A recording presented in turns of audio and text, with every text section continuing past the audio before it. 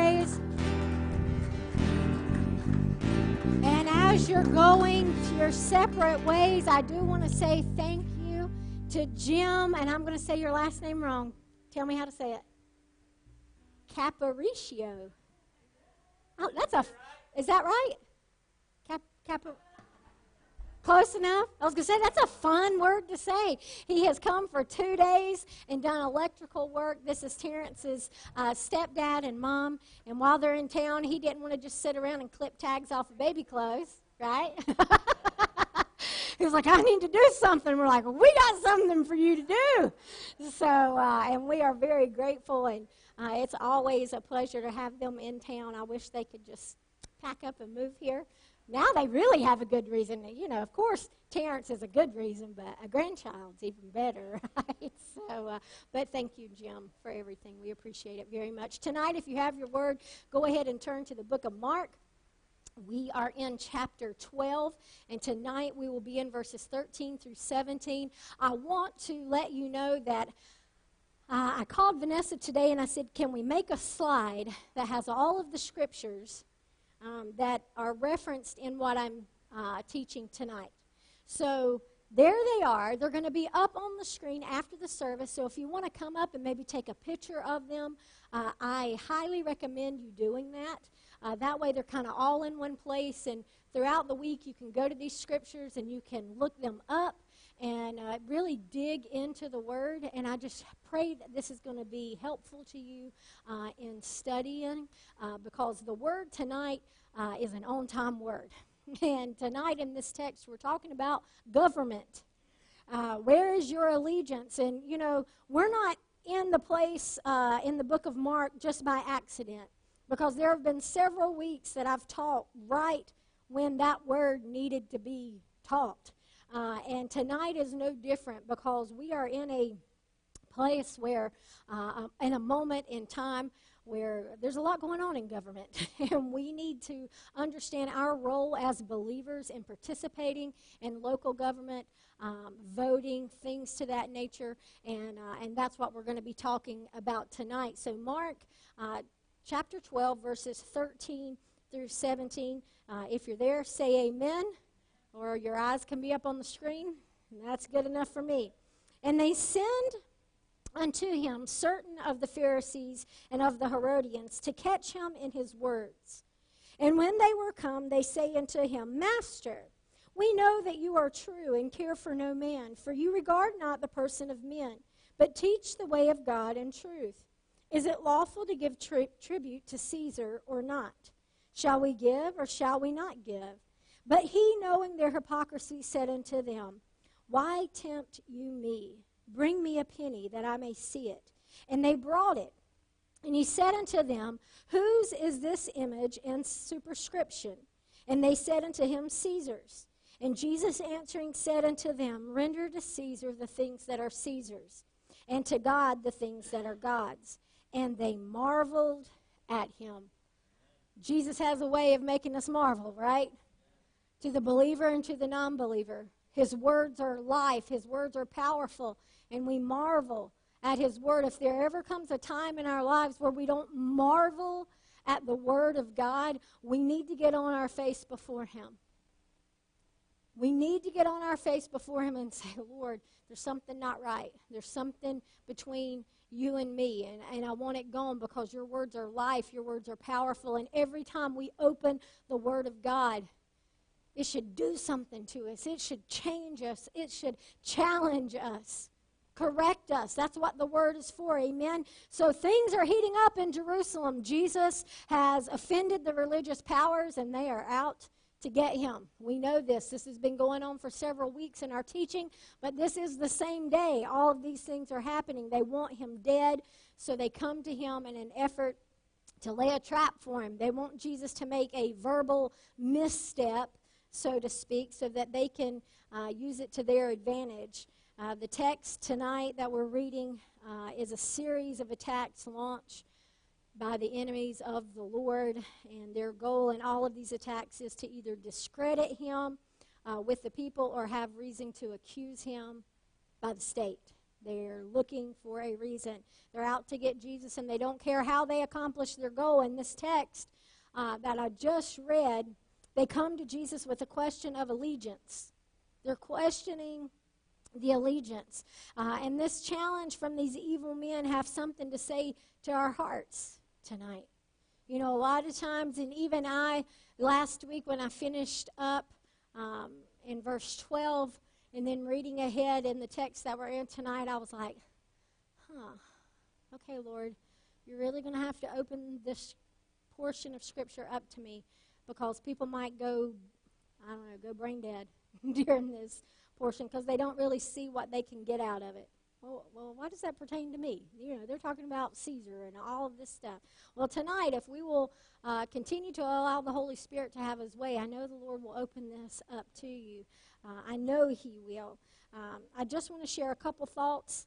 I want you to see the Jews and their attack, and then I want you to see the Lord and his answer, because he always has an answer. He always has the last word. Amen? So the teaching found tonight gets right to the heart of whose we are and who we serve. That's really what it's about. The Lord has something to say to his people, and even to those who don't know him. He has a word for our hearts tonight, but will we receive it? See, God wants you to know that he has a claim on your life. He has a claim on your life. He wants you to know that you have an obligation to serve him. He wants you to know who you belong to, right? Where is your allegiance tonight? Verse 13, we see the attack. This verse tells us that the men who approached Jesus came from two very different groups of people, the Pharisees and the Herodians. They never came together on anything.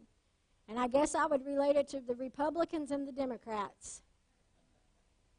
I mean, really, that's what it boils down to. One was extremely conservative, and the other was extremely liberal.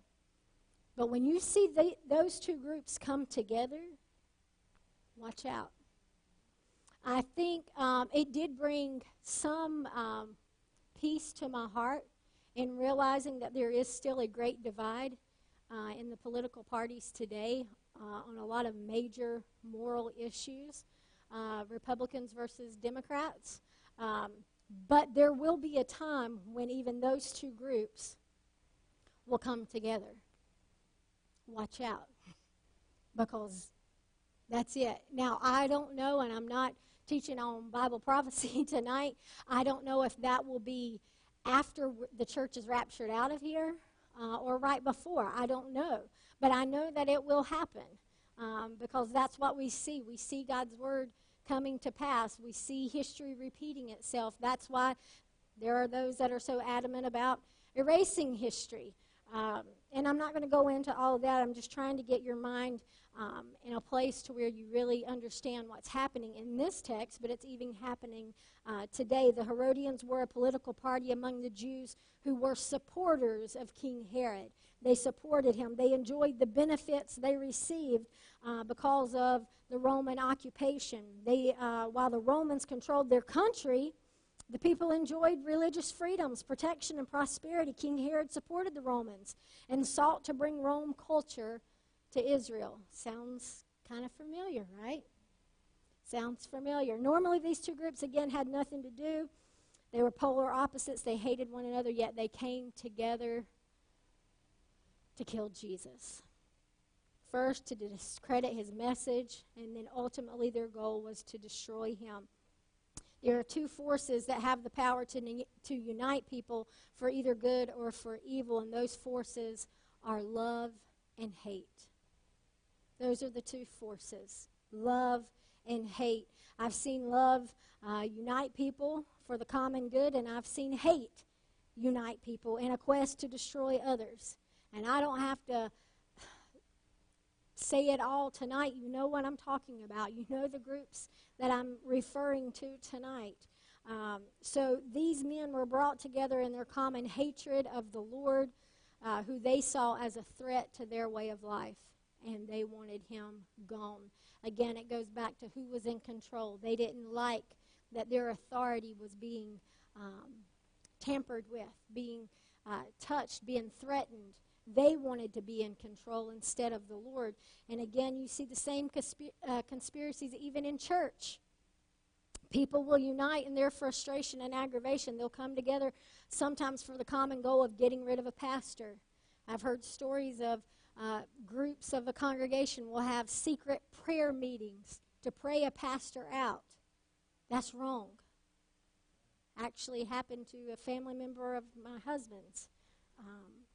Come together to pray out a pastor. That's wrong. The church and church people should be united by the bond of love. And when we are controlled by love, we will seek good and not evil. May love be our calling card as we travel through this world. John 13:35 tells us this.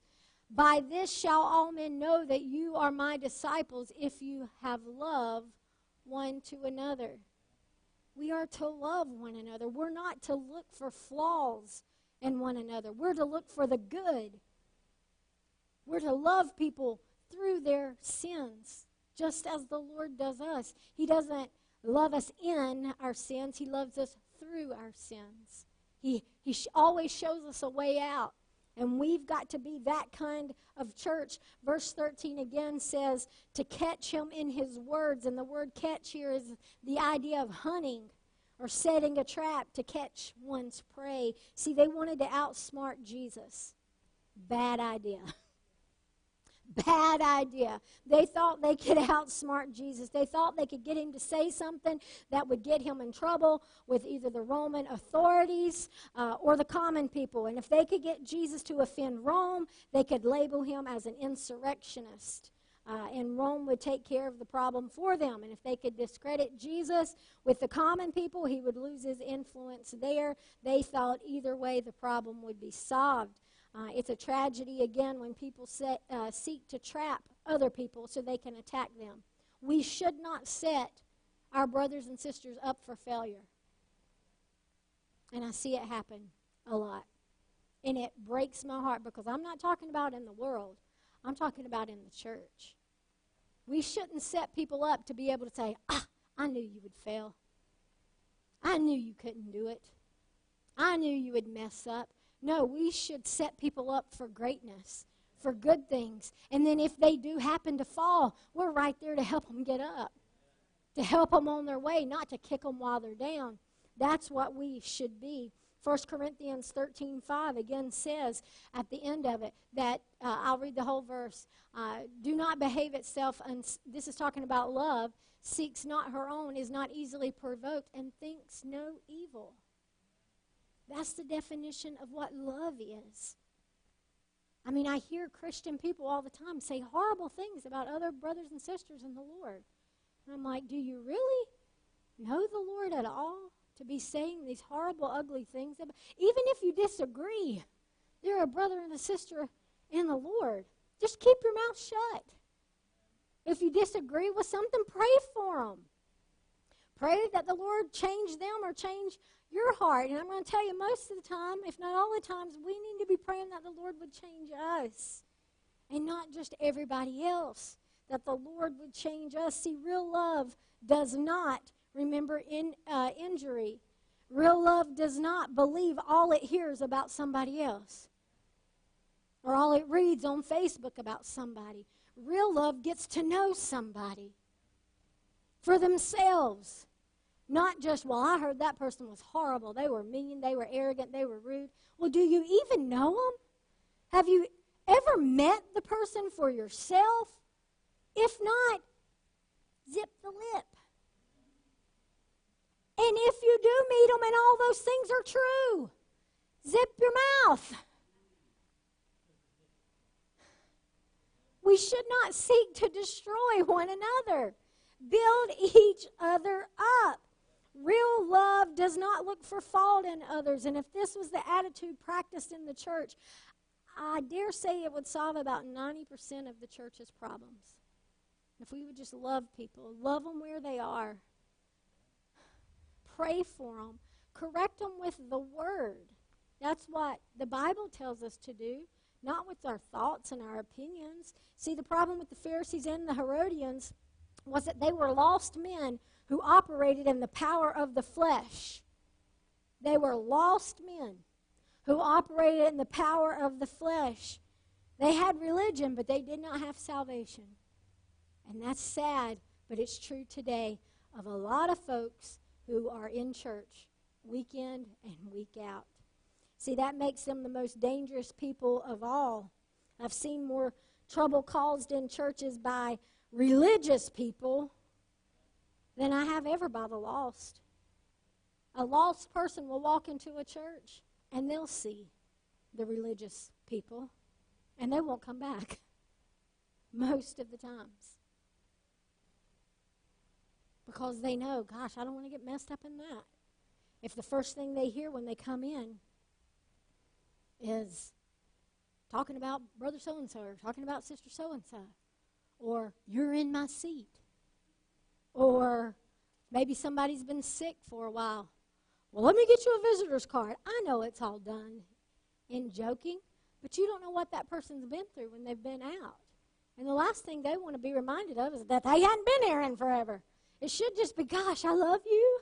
I missed you. Hug them. Come on in. Have a seat. Come sit with me. Not, well, good luck in finding somewhere to sit, because I've already claimed all these seats. You know, I mean, y'all, we laugh, but a lot of times that's what we project. That's the attitude we put off. God, help us. Forgive us. Teach us how to be better Christians. And that's always to put other people first. Other people's needs before our own. That's what we have to be about. See, the problem again with the Pharisees and the Herodians was that they were lost. So quit looking to lost people to find to solve problems within the church. We've got the Word of God. We've got the power of the Holy Spirit to lead us and to guide us. We shouldn't need help from anywhere else. He's our only help. Verse 14, here come the compliments. Right? And they were said with much sarcasm is the undertone here. These men come to Jesus and they try to use, I guess, maybe a psychological trick on him. Doesn't work. Doesn't work. They come to him with flattery. See, people will do that, won't they? Won't they come to you and start flattering you? Your kids will do that to you. Gosh, Mom, you look so good today. Did you do something different with your hair? No? What do you want? Right? What do you want? Just tell me what you want. Let's skip all this. Just tell me what you want. They will try to butter you up before they drop the hammer on your head. That's what these men are doing. Psalm 5 and 9 warns us about flattery. It says, for there is no faithfulness in their mouth. Their inward part is very wickedness. Their throat is an open sepulchre. They flatter with their tongue. And then Proverbs 29 and 5 says, a man that flattereth his neighbor spreadeth a net for his feet. See, they come to Jesus and they call him master. That word means teacher. Then they begin to share their compliments with Jesus. That's what they're saying. Teacher, we know that you're a man of integrity. We know that you don't care about anyone's opinion. You know, they keep on and on and on. And guess what? Everything they said about Jesus was true. But they didn't believe it. They didn't believe a word of it. This is nothing more than insincere flattery designed to cause Jesus to drop his guard and to say something stupid. But that doesn't happen with Jesus. Only us. Only us, right? Given the way these men have treated Jesus in the past, you can almost hear the sarcasm in their voice when you read this text. See, this trick would have worked with an ordinary man, but not with the Lord. Not with him. He knew their motives and he could see the conditions of their hearts. See, Jesus couldn't be snared by their words. His ego would not inflate. Pride would not cause him to lower his guard. The big head wouldn't take him down. The flattery of the forked tongue will not work on the Son of God. It won't work. Jesus, who is the wisdom of God, will not be tripped up by the foolishness of man. Not now or ever. It will not work. It will not work. And just a warning, you would do well to watch out for people who are always trying to flatter you, right? There was an ancient Greek philosopher who said it like this: it's better to fall among crows than flatterers, for those devour only the dead, these the living. They will devour you when they are constantly, oh, you're wonderful, you're great, you're, what? You definitely don't know me. Come spend a day at my house. Go talk to my kids. Go talk to my husband. It's not that I try to be mean, but no, we're not these things. But sometimes I'm just mean. It happens. I know it don't happen with y'all. It's just me. See, there's people all around us who try to get us on their side through flattery. They just do that. And the real danger with flattery is summed up like this. Flattery is telling the other person precisely what he thinks about himself. Right? Jesus could have believed every good that they said about him because it was all true. But we would do well to ignore the good things that are said about us. There is danger that we might just come to believe them, right? Don't believe it. Flattery is all right, just so as long as you don't inhale.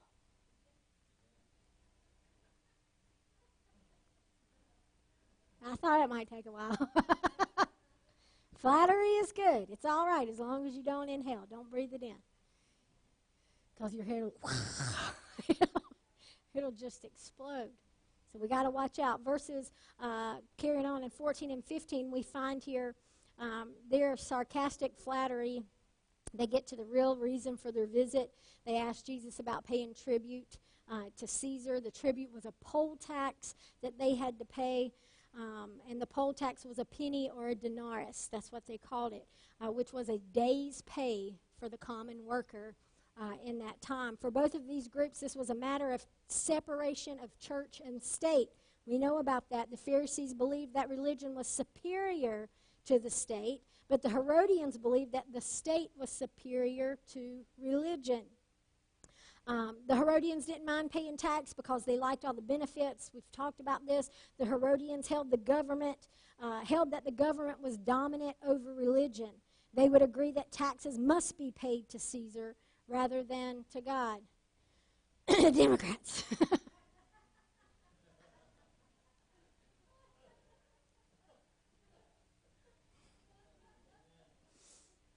The Pharisees, on the other hand, hated the tax because they detested Roman rule, and they recoiled against the using a coin that bore a graven image. It was the image of the emperor at that time. The Pharisees believed that the state and all other power and authority were to be subject to religious rule. Therefore, they were strongly against paying taxes to a foreign king.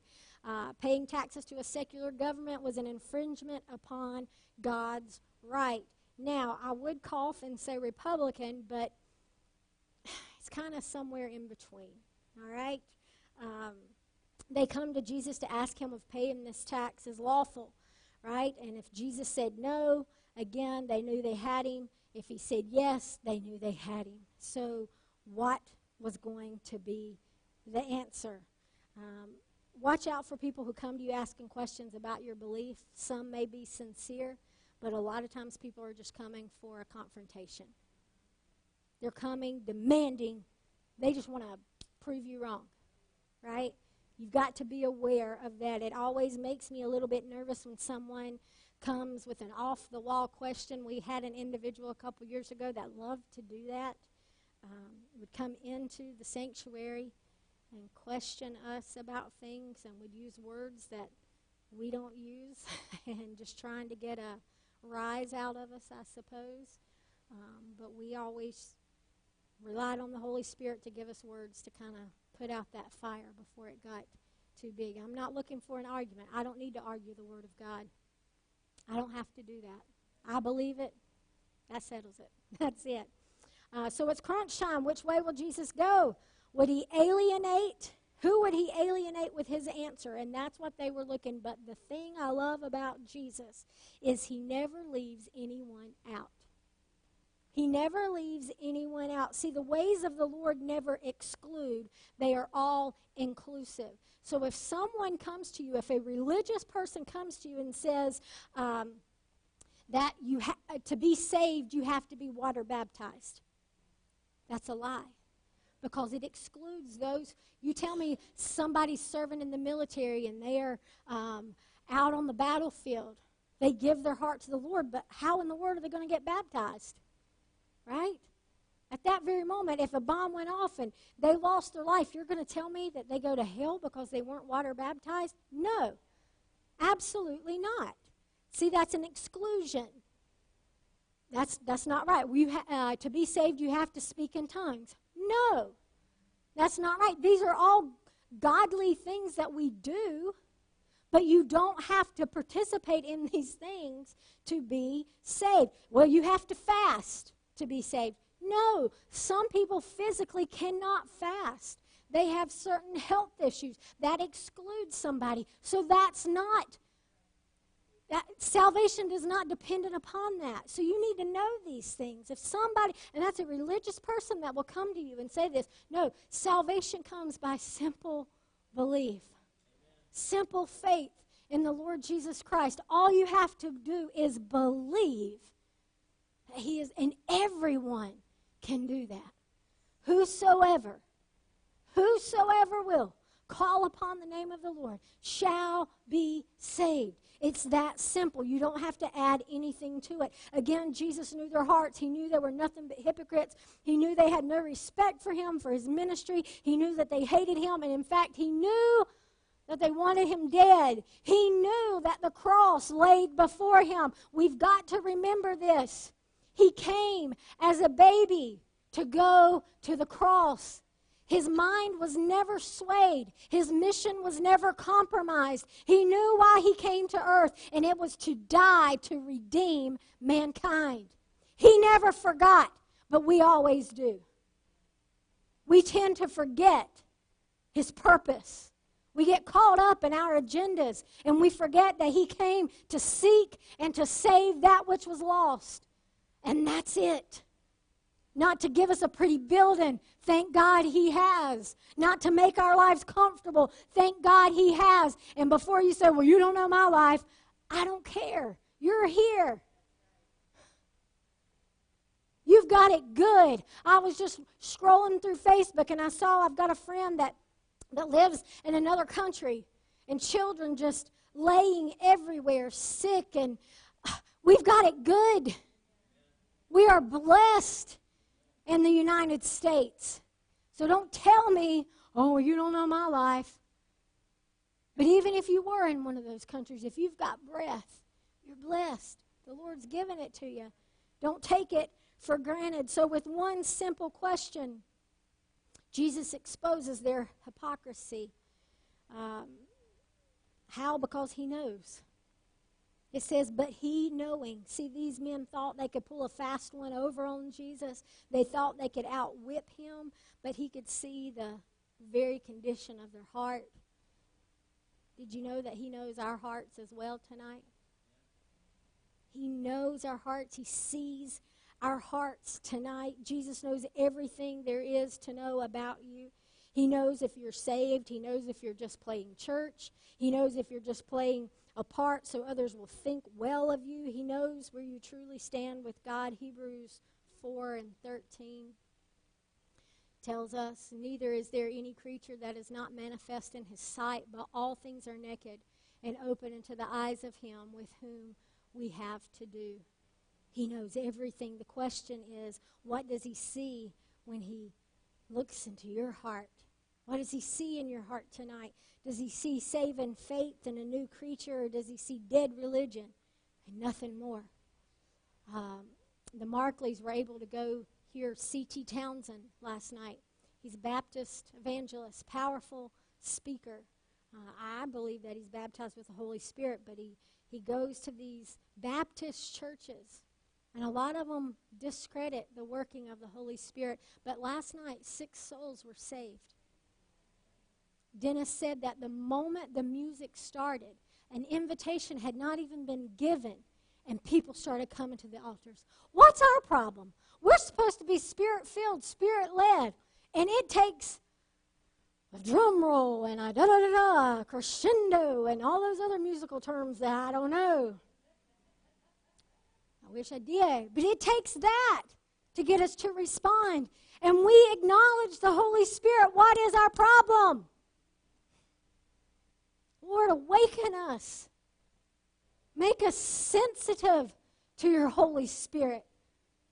When we truly understand who we're coming to, we should run to him. We shouldn't have to be prodded and drugged.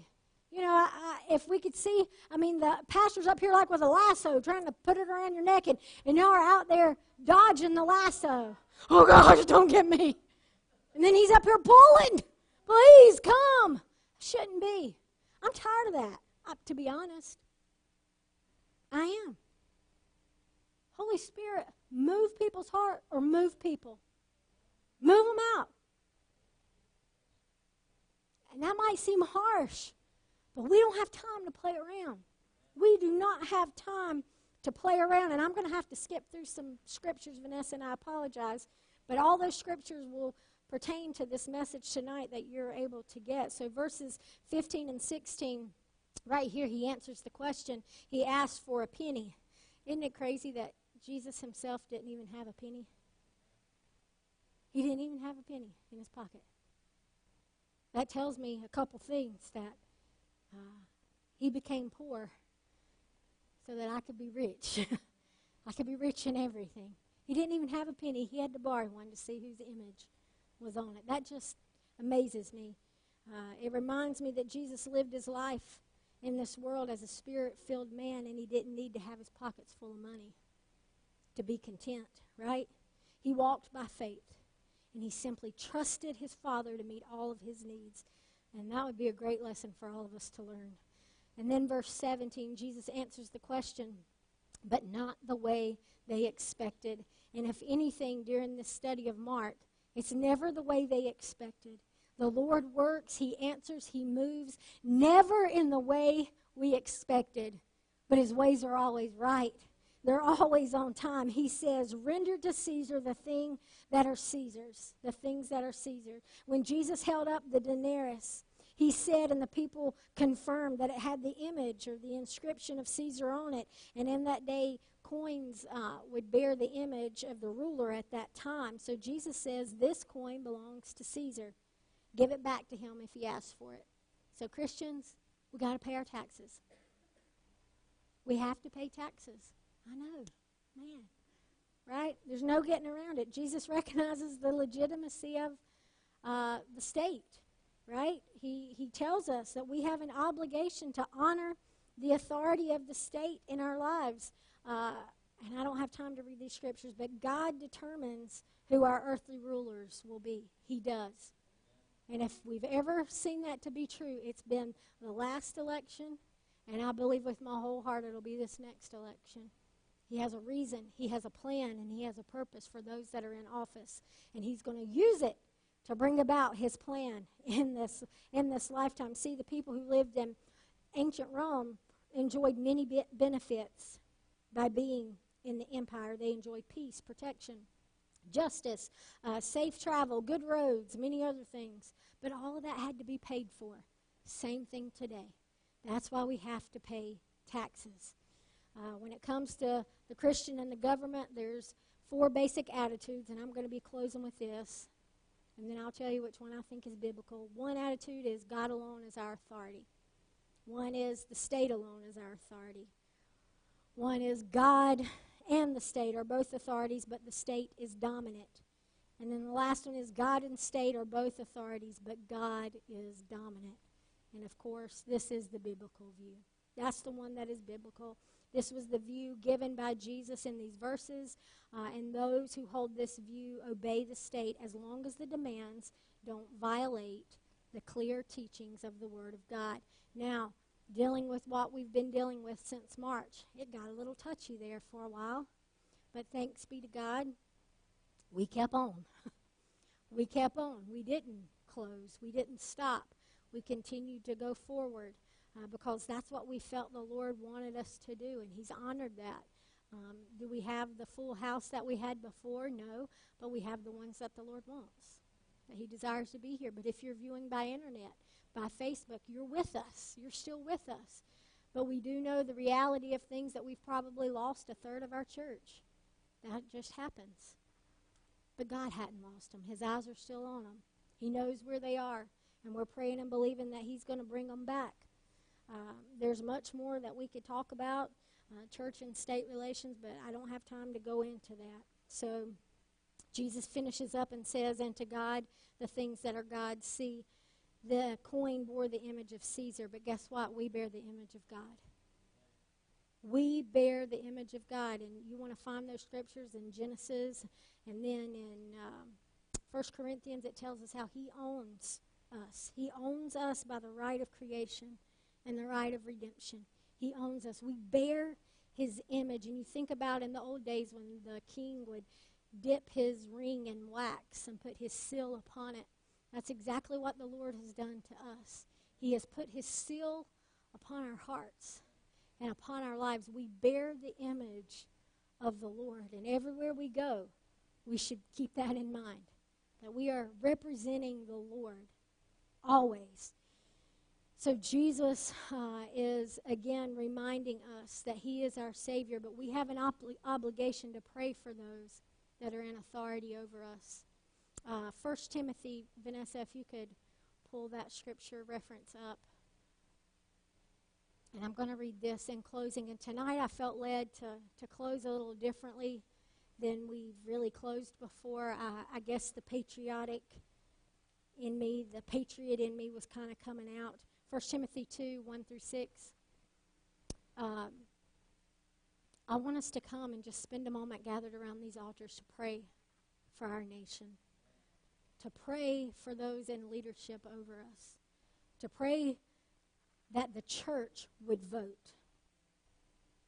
I mean, it's sad to think that not even 50% of evangelicals voted in the last election. Not even half went out and voted. We've got to go vote. We've got to be out in full force voting. It is our obligation to the Lord. It's a privilege that people have fought and died for us to be able to do it. The Word supports it. It says, "I exhort, therefore, that first of all supplications, prayers, intercessions, and giving of thanks be made for all men, for kings, and for all that are in authority, that we may lead a quiet and peaceable life in all godliness and honesty. For this is good and acceptable in the sight of God our Savior, who will have all men to be saved and to come unto the knowledge of the truth. For there is one God and one mediator between God and men, the man Christ Jesus, who gave Himself a ransom for all, to be testified in due time." Now, we need to be reminded that when we go to the polls and we go to vote, we're voting the Bible. That's what we're voting. We're voting the Bible. And you cannot vote or support a party that goes against the Bible. You can't, and call yourself a Christian. You need to get to know, if you don't already know, who's running. You need to know what their beliefs are, where their stance are, what they support, what they don't support. Do they support Israel? Do they not support Israel? That tells you all you need to know. You need to know. You need to be informed before you go to the polls. But you've got to go to the polls and vote. It's our obligation as Christians to do that. And if there's ever an important election, it's this year. Pray for the upcoming filling of the seat in the Supreme Court. Pray for wisdom. Pray for guidance for that. These things are crucial. The average American doesn't understand the importance of what's taken place.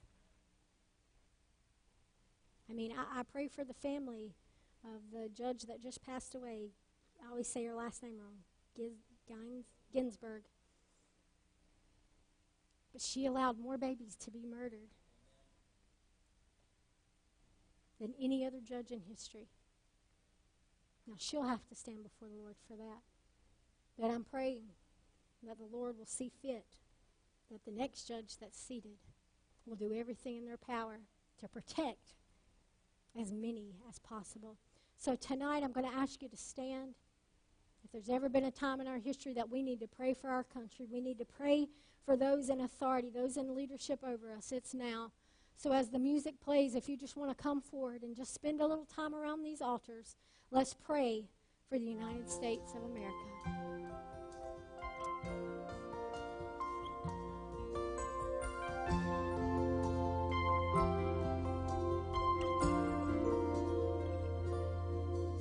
If tomorrow all the things were gone, I'd work for all my life, and I had to start again, just my children and my wife.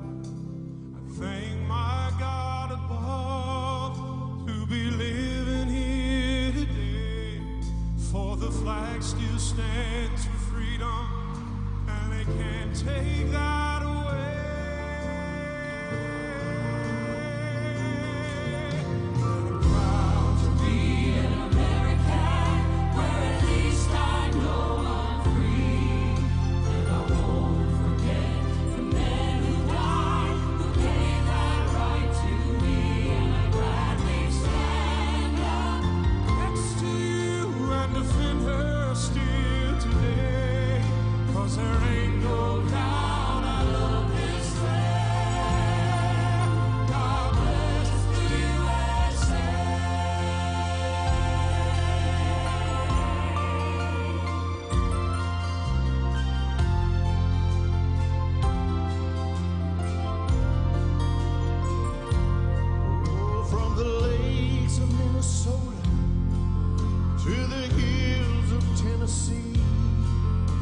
Across the plains of Texas, oh, from sea to shining sea, from Detroit down to Houston, oh, from New York to LA. Yes, there's pride in every American heart, and it's time we stand and say, I'm proud to be an American, where at least I know I'm free, and I won't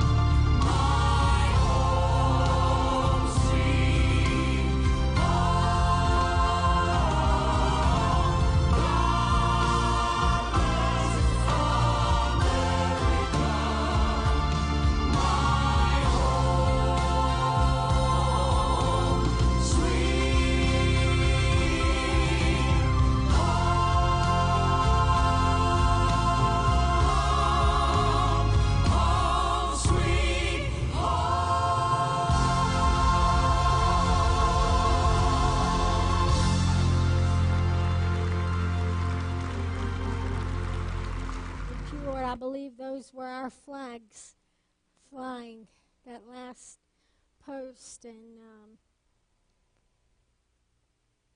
I just want people to realize the privilege that we have as Americans. There's no other country in this world that's like ours. Our founding fathers, what they did, what they stood for, what they stood on, and that was the Word of God.